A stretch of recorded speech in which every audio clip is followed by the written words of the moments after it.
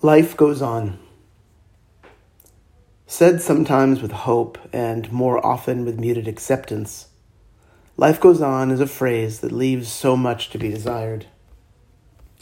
In the midst of COVID, life goes on. In the face of cancer and treatment, life goes on. In the wake of biting and striking political winds, life goes on. In the face of mysterious symptoms, but no obvious diagnosis, endless tests, and doctors who employ the reminder that it is called the practice of medicine for a reason, life still goes on.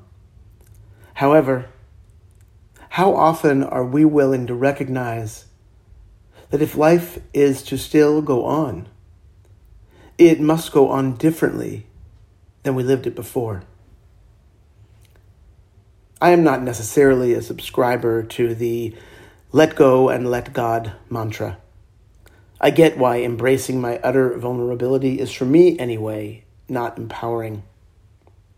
However, I do believe fully that in order to respond to the many obstacles and sometimes upending challenges of life, the only way forward cannot be found along the same paths we have walked before.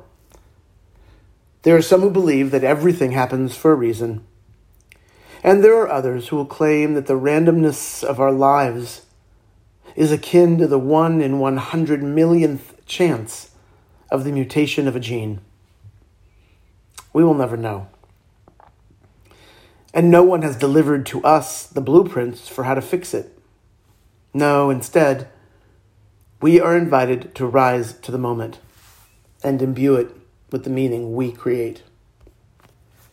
A great rabbi once taught that human beings would be well served by walking through their lives with 2 pieces of paper, one in each pocket. On one piece of paper, the words, "The entire universe was created for my sake alone." And on the other piece of paper, "I am but dust and ashes."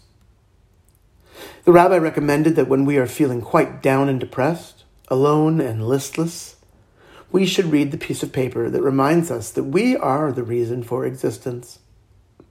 But when we are feeling haughty and overproud, we should read the other piece of paper, reminding us of our deep and mortal vulnerability. Both statements equally true, and yet only temporally appropriate.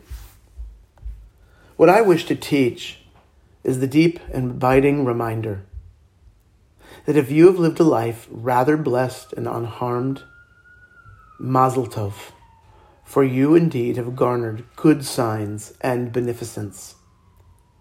Your seeming invulnerability most likely stems from factors entirely unearned by you, and perhaps some, indeed, as a result of good living. But when misfortune, malady, frightening mystery visits your doorstep, you only have one meaningful act if you wish to move forward, and that is to shift.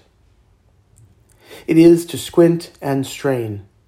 It is to turn things upside down and inside out. It is to look up if you are used to looking down, left instead of right, in instead of out.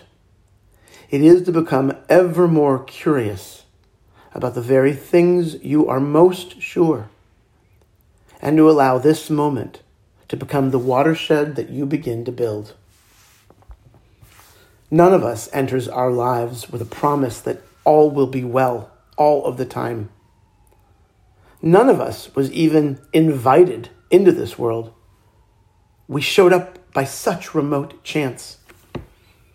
And it is this, the very randomness of our existence, that makes the love we experience and the love we share with all the other inhabitants of this world so marvelous. We all come from the same stuff, and the sparkles of stardust twinkle from our eyes and from those of all others. The universe came to be for our sake alone. But because that is true for everyone else, humility is the only appropriate response. to allow our fixed notion of life to break down in order for others to be built anew. Life goes on is only a meaningful statement if we wish to pave new ways forward.